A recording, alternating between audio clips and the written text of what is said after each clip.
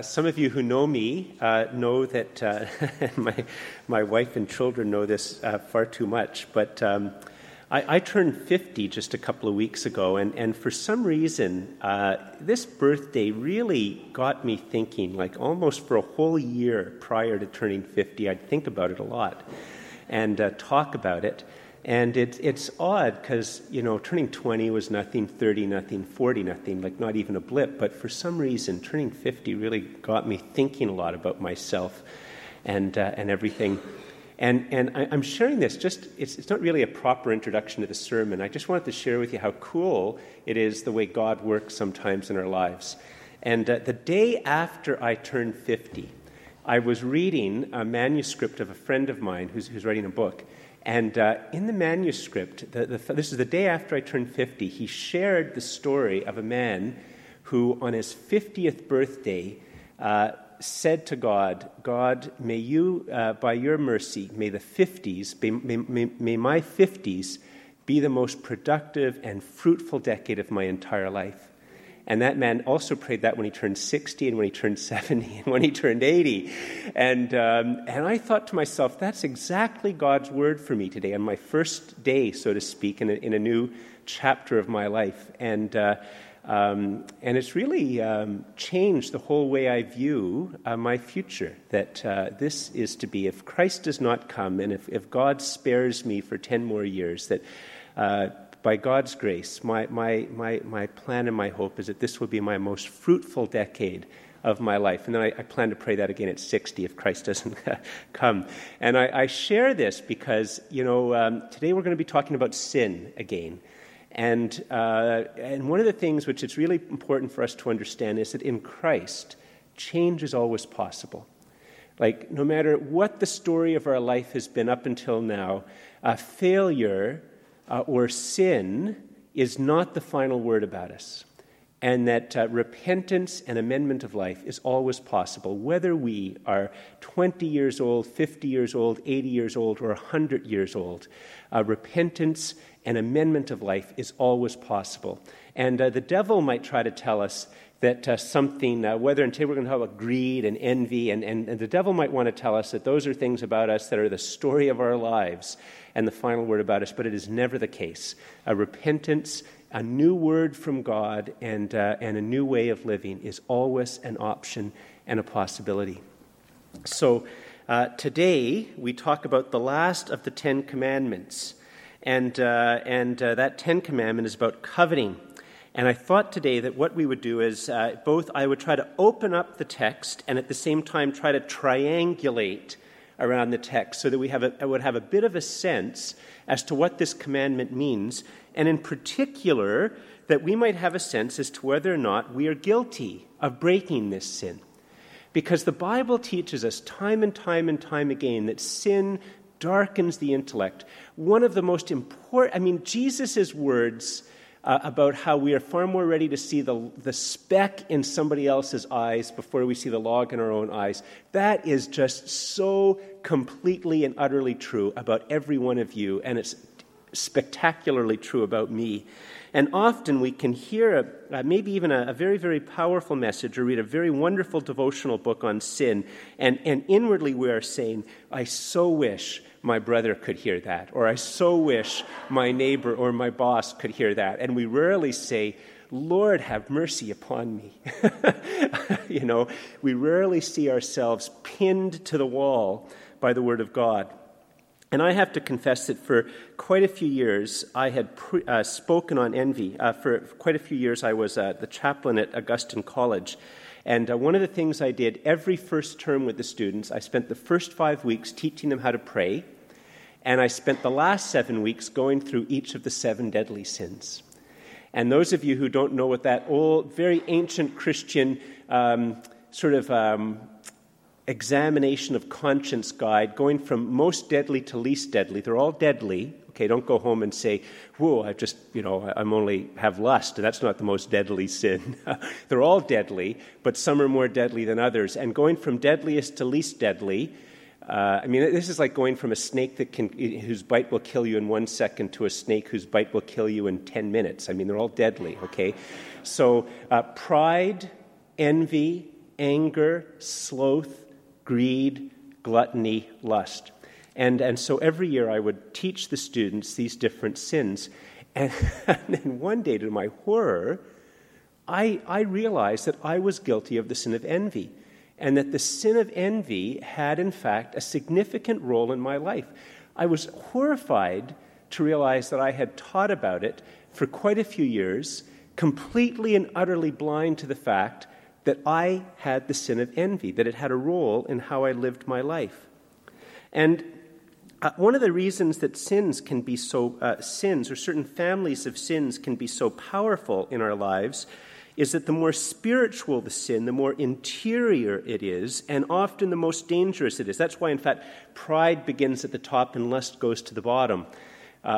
Just because the sins, in a sense, are going from the most spiritual sins to the least spiritual sins. And the more spiritual and interior the sin, the harder it is to recognize that we are guilty of it. And in fact, if you think about it, how many people have ever asked you have ever come up to you and said, I know that you're a prayer warrior, please pray for me because I'm struggling with envy?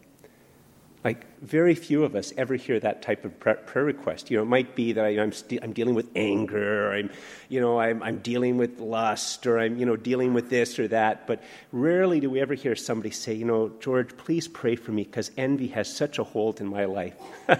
and because we're so completely and utterly blind to it, we don't see it. And here's how I recognized about myself. I realized one day as I was walking along that I was thinking about some clergy that I knew. And as I was thinking about the clergy that I knew, I resented their success. I resented the good churches they seemed to have, the fact that they didn't have problems that I had, the attendance, their abilities.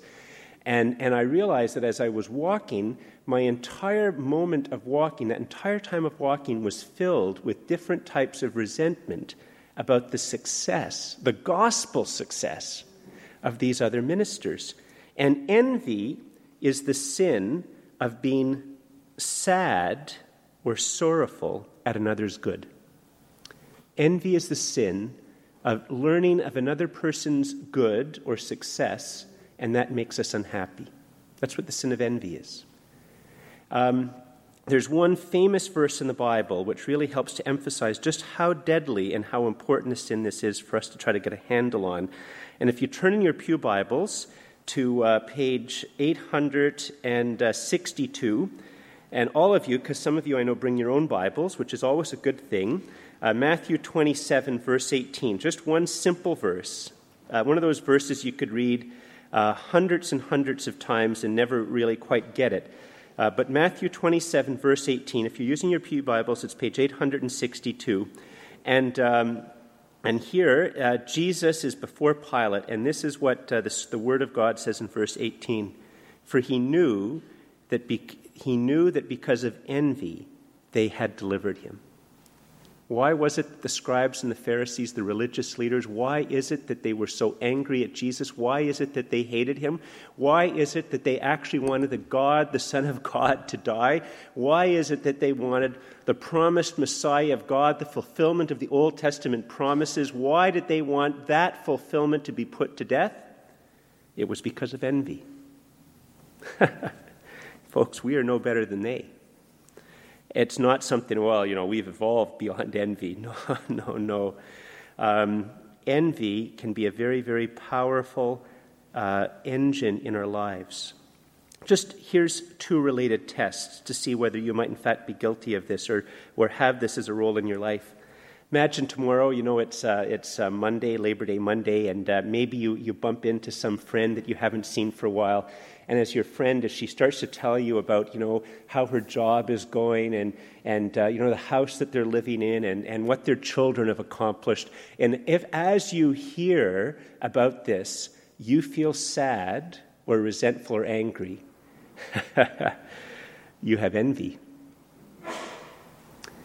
If on Tuesday you discover that somebody else got that promotion and it just fills you with great sadness, you know what? You probably have envy. I felt envy because other people were better at preaching the gospel than me. I mean, isn't that sinful? Just as soon as we hear about that, we should automatically know that that's sinful.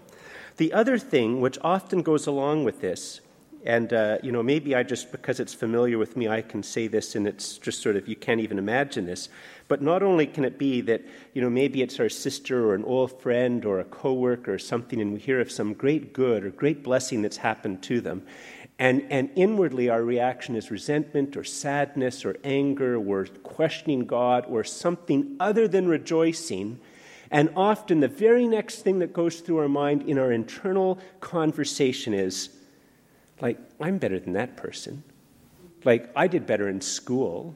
Like, I was better going through this and this. I'm better at this and this and this. And like, how on earth is it that I'm better than this person and yet these things are happening to that person? Once again, we probably have envy in our lives. And it is disfiguring how we relate to other people.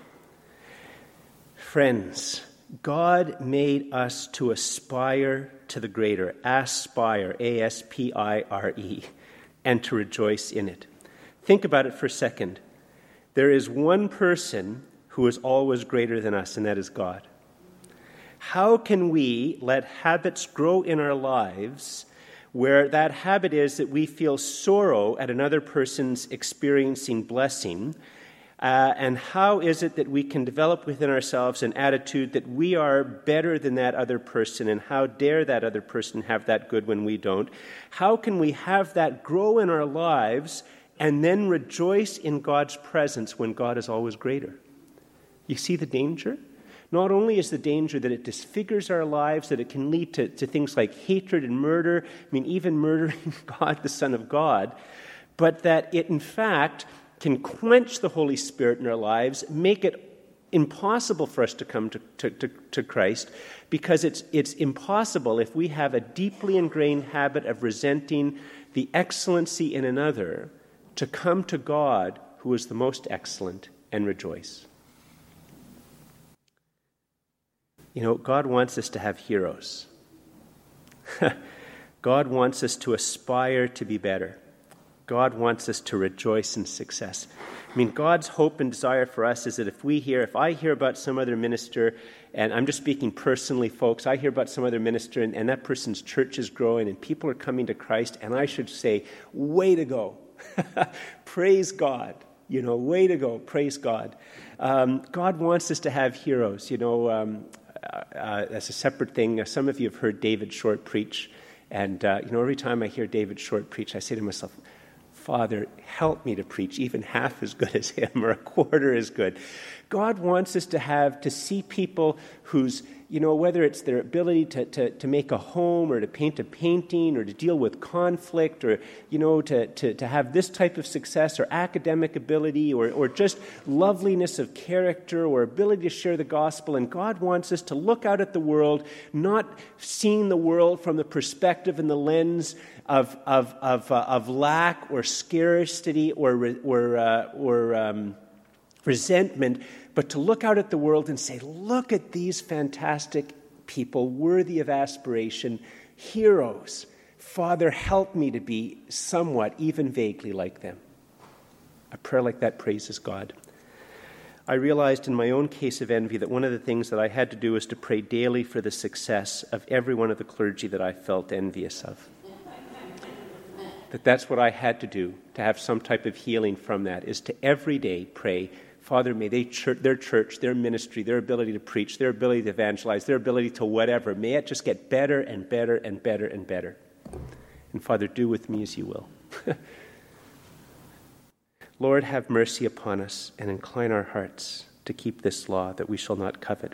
The second aspect of coveting is the sin of greed or avarice. Greed is the inordinate desire for possessions. And the archetype of this sin, of the inordinate desire for possessions, is the inordinate desire for money. And why is it money? And it's because of this. Let's say I have an inordinate desire for expensive sunglasses. At some point in time, sanity will intervene. Maybe it's 10 pairs of sunglasses, maybe it's 50, maybe it's 100, but at some point in time, even a vague sense of shame will stop you from buying the 101st. But you can have a constant desire for more money. I might have a huge desire for cream puffs, but at some point in time, my desire for cream puffs will come to an end. But there is an infinite, almost infinite desire for more and more money. And so the desire for more and more money, the inordinate desire for money, is taken as the archetype of this type of sin, and that is the sin of greed. The problem here is not that we can recognize greed as a sin, but that we can rarely recognize it as a sin in us.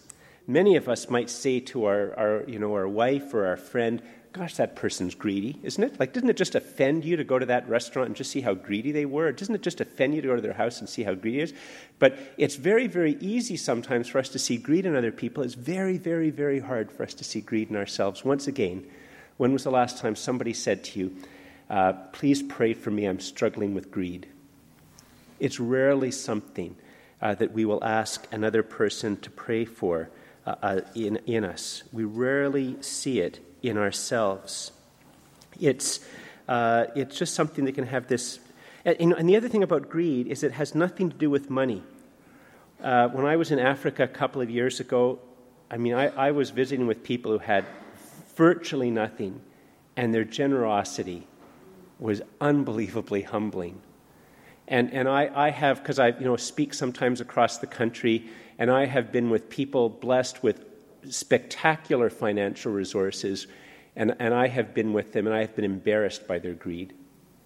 But at the same time, the other thing has happened as well. I've been with people who have virtually no financial resources, and I've been struck with their greed. And I have been with people with great financial resources, and I've just praised God for how unbelievably generous they are. The amount of money that we have is not an indicator of our greed. Greed is a disposition of the soul. And as such, we can be generous with little, generous with much, greedy with little, greedy with much. But being greedy, having this greed is still a sin. Just turn to one passage in the Bible. There's many passages in the Bible. I just wanted to turn to one. Once again in Matthew. It's in the Sermon on the Mount. And it's Matthew chapter 6. Verses 21 to 24. If you're using your pew Bibles, actually we'll begin at verse 19, which is on page 837. Page 837. Matthew chapter 6, verse 19. And this is part of the Sermon on the Mount. It's Jesus' sermon, and here's what he teaches. "Do not lay up for yourselves treasures on earth where moth and rust destroy and where thieves break in and steal.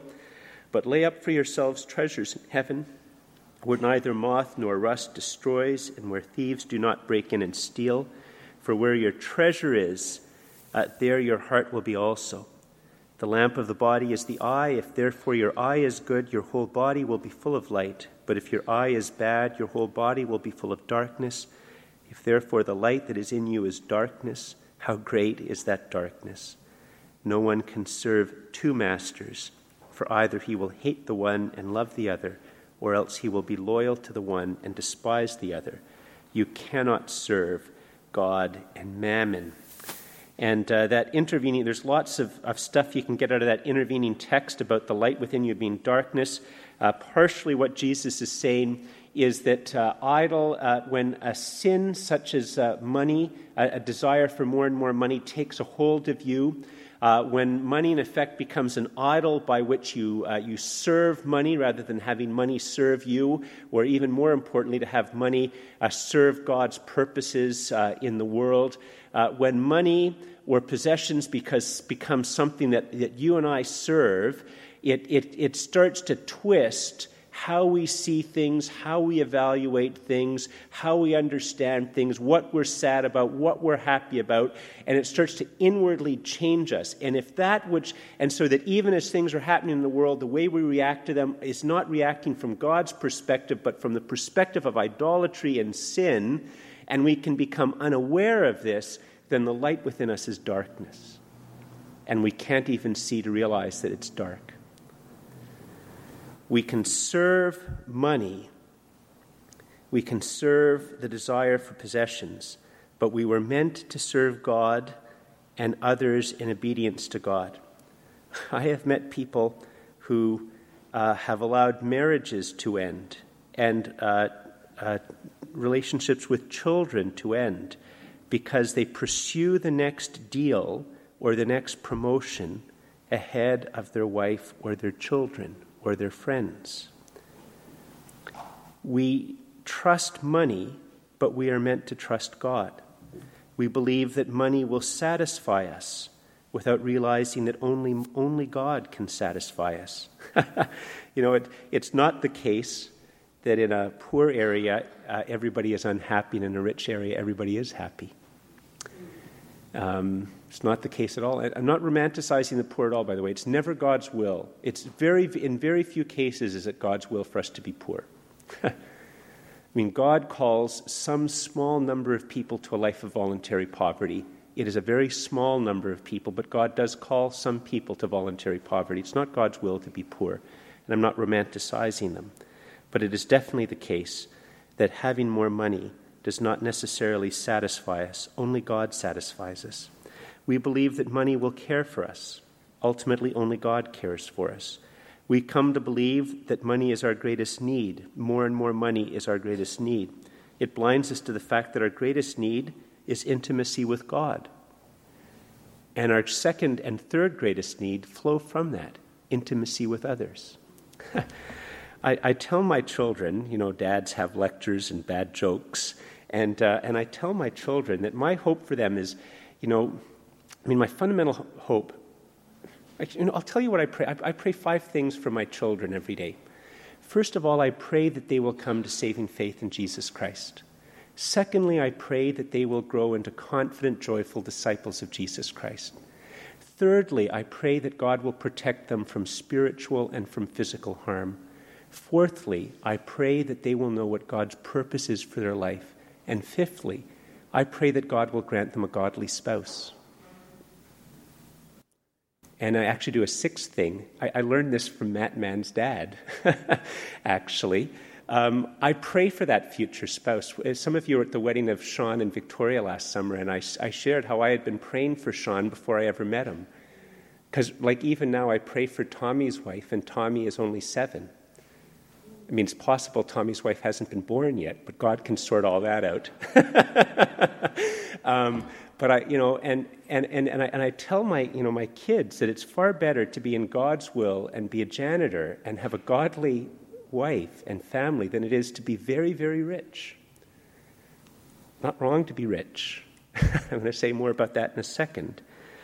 But we can come to believe that money is our greatest need, but ultimately intimacy with God is our greatest need, and intimacy with others through God is our second greatest need. Money can lead us to believe that we can approach God as an equal. We can only approach God as God. We become less and less like God by grasping anything.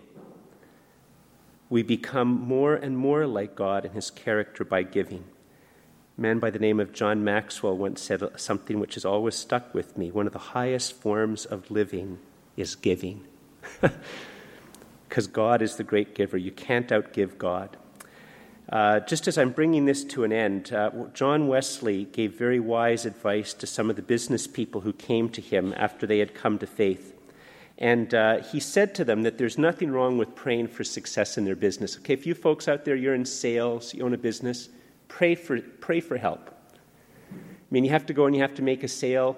Pray for help with that. You're doing a business. Pray for help in running your business. Pray for the prosperity of your business. Nothing wrong with that at all.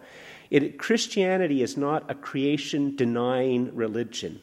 The person who has renounced all for Christ and is living in voluntary poverty is no more spiritual than the person who has a husband and children and a nice house in the suburbs. It's no more spiritual to be one rather than the other. It's not that at all. And so John Wesley's advice to the business people was pray for your business, pray that it will prosper, but at the same time, pray that you will become more and more generous at the same time. Ministry costs money. Spreading the gospel costs money. And if God has blessed you with great financial resources, he has blessed you with the great privilege of being generous in gospel ministry. Pray for your business to prosper, and also pray that you will become more and more generous. If we are not generous with what we have now, we will not be generous when we are richer. It's one of the reasons why it's important for students to tithe. Because one of the lies that greed tells us is, well, when I make an extra $5,000 a year, then I'll be generous. And we always want to make that extra 5,000 or 10 or 100 or whatever the number is. Where when we have, when we're we have all our RSPs and we're well established. If we're not generous with the very little that we have, we won't be generous when we have lots. In fact, it can be a lot harder to be generous when you have lots. It can be a lot easier to give $5 than it is to give $50,000. It can be a really hard thing to sign a check like that. I've never had that experience, by the way. I'm going on what other people have told me. But if we're not generous with what we have now, we won't be generous when we are richer. Generosity is a habit of the soul, a disposition, and a worldview. Pray for generosity. Pray for the ability to tithe. Lord, have mercy upon us and incline our hearts to keep this law. Just want to look very, very briefly at the final triangulation of this commandment, and just turn in your Bibles to the book of Deuteronomy, just so you can notice something about the commandment. And it's on page 161. Page 161.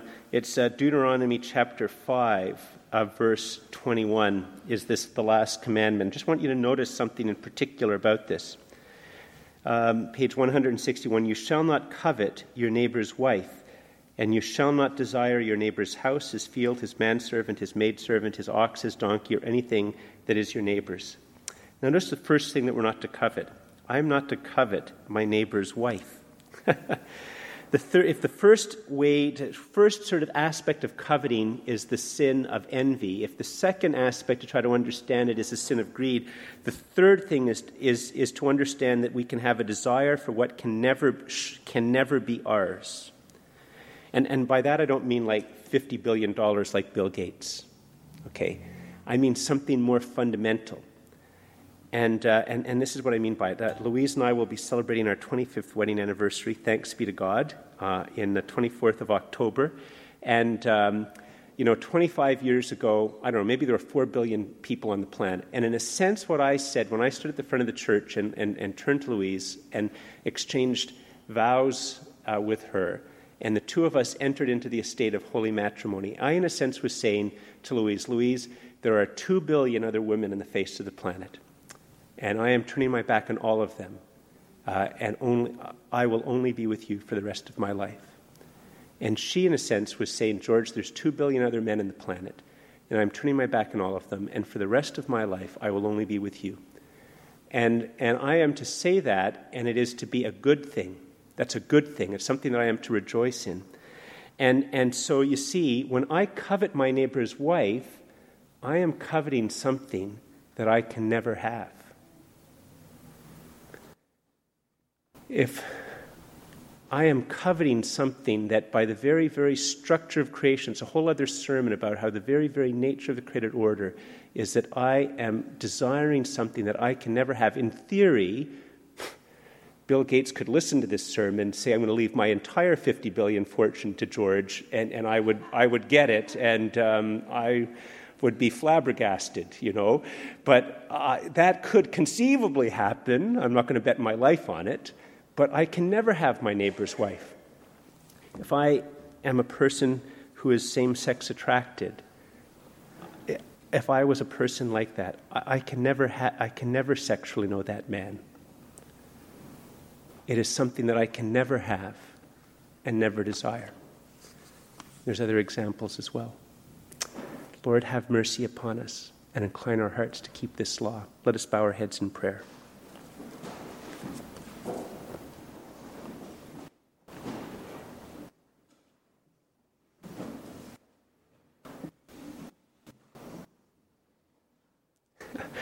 Father, thank you so much for loving us. Thank you, Father, so much that you see each one of us as we really are, that you know the dreams we have at night that we don't remember. You know the faces and the fronts that we have. You know the things we're ashamed of and the things we delight in. Father, we give you thanks and praise that you know us better than we know ourselves, and still you love us and sent your Son, Jesus, to die upon the cross for us. We thank and praise you, Father, that when your Son died for each of us, that he knew every single thing about us, and still he willingly died for us. Thank you, Father, that as we come to know you through Jesus, that we will never discover something about ourselves that you didn't know already, and still you loved us. Loving Father, may your Holy Spirit move and work in our lives. May your holy word move and work in our lives, so that we might see ourselves as you see us. And Father, as we see the things in our lives that we need to repent of, in your mercy, may your Holy Spirit lead us to repent and to amend our lives. May we have the joy and comfort of your Holy Spirit, that new life in you is possible, that goodness is good for us, and that you can use us no matter what our disposition or state of life or prevailing sins. Father, thank you so much that no matter what those are, you can bring a blessing to the world through us when we trust in your Son, Jesus Christ. Father, thank you for your mercy. In Jesus' name we pray. Amen.